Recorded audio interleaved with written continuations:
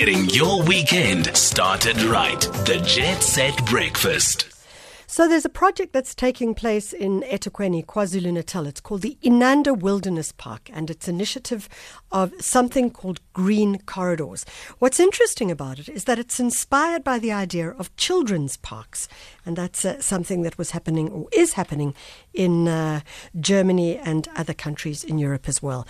On the line with us, we have DANIELLE Le Brasse, who is the Green Corridors Wilderness Park and Occupational Therapy Programmer. DANIELLE, thank you so much for joining us. Good morning, Michelle and listeners. Thank you so much for inviting us on air today.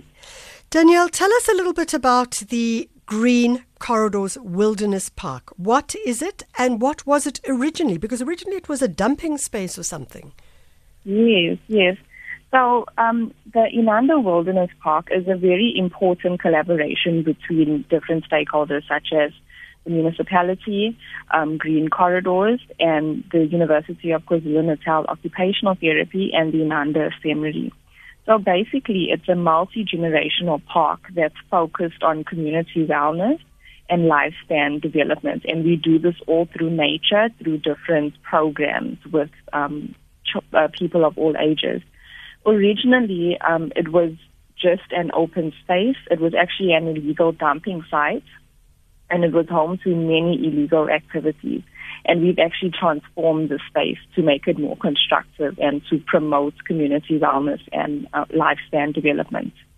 So, DANIELLE, before I even go into the idea or the question of occupational therapy and the green spaces, I'd like to ask you, how did you manage to shift and change a space that was a space of many illegal activities and now a space where citizens of the area can go and visit and participate? How did you manage to make that shift? Well, so this project has been in the pipeline for years now. So it started in 2015, and we work very closely with our sister city in Germany, in Bremen. So a group of municipality delegates actually went to Germany to find out more about different environmental educational projects, and they actually came across the Kinder Wilderness.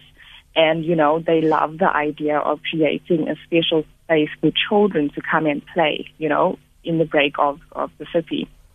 So they decided to bring this concept to Durban. And originally, it was just supposed to be a place where children could come and play. But as we went along, we developed a very strong relationship with UKZN, and that's where we decided, okay, let's actually focus this now on lifespan development and suit our programs to meet the needs of our context. And we also had a relationship with the Inanda family. So, and they had a space that they wanted to conserve, even though it was used for illegal dumping. So it was such a great fit. So we started with community engagements, and we slowly but surely we started clearing all the alien plants, and we started developing the area to get us to where we are today. DANIELLE, it does talk to the idea that, and the critical idea, that we need to see more partnerships taking place with cities or city municipalities and academia, individual citizens, and also the private sector as well. Most definitely. And, the Inanda Wilderness Park is an excellent example of that, because we've establish those partnerships between all of the stakeholders that you've just mentioned. So how do we look at wellness, health, community-based rehabilitation, and green spaces? Well, we work very closely with all of the community members near the Wilderness Park. So we actually run programs throughout the ages. So we work very closely with the creches. So we have weekly programs where the creche kids, they come to the park and they involved in early childhood development programs by trained youth mentors and our occupational therapy students. We work closely with the primary schools, the high schools, as well as the Gogos and Mkulus from the old age home, which is right across the road. And we just try to promote health and wellness as much as we can within the outdoor environment, using very low cost activity ideas and materials, because we want that carryover of people to be able to do these activities at home without the fancy equipment. So what are those low-cost activities? Is it, for example, planting seeds and watching them grow? Is it going for walks? Is it about doing exercises in those spaces? Oh, it's all of the above. So, for example, for our early childhood development program, we work on the children's developmental milestones through nature, meaning that we go on scavenger hunts and we look for different plants and we make different things with the different plants. So we make nature crowns, we make necklaces, we do nature painting, we use the nature as a paintbrush with the grannies. All we just use a space and we have a speaker, and we do Zumba and exercise dancing programs with the goggles. We promote food security, so we have a food garden. We do a lot of movement activities in the open spaces. And, the heart of it is to encourage people to connect back to nature and not to be afraid of open spaces. The one thing I really like about this in closing is this idea that it's all generations. And they do say that the more young people mix with people who are more elderly, the more opportunity we see for both of them in terms of a healthy approach to society and the world.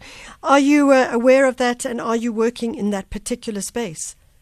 Almost definitely. Our goal is not only what we're doing now. We foresee what we're doing could change society in, 10 years to come.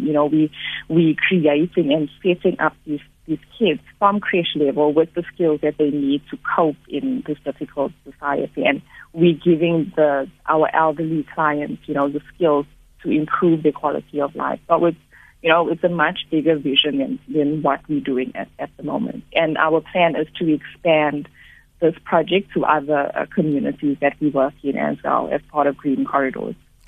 Danielle, it sounds like you're doing an absolutely amazing job. I really look forward to going to the Green Corridors Wilderness Park at some point in Inanda. It sounds like it is really doing some great, great work for people in the community. So well done on that one. If people want to get hold of you and find out more about bringing kids there or maybe even elderly people, how do they do that?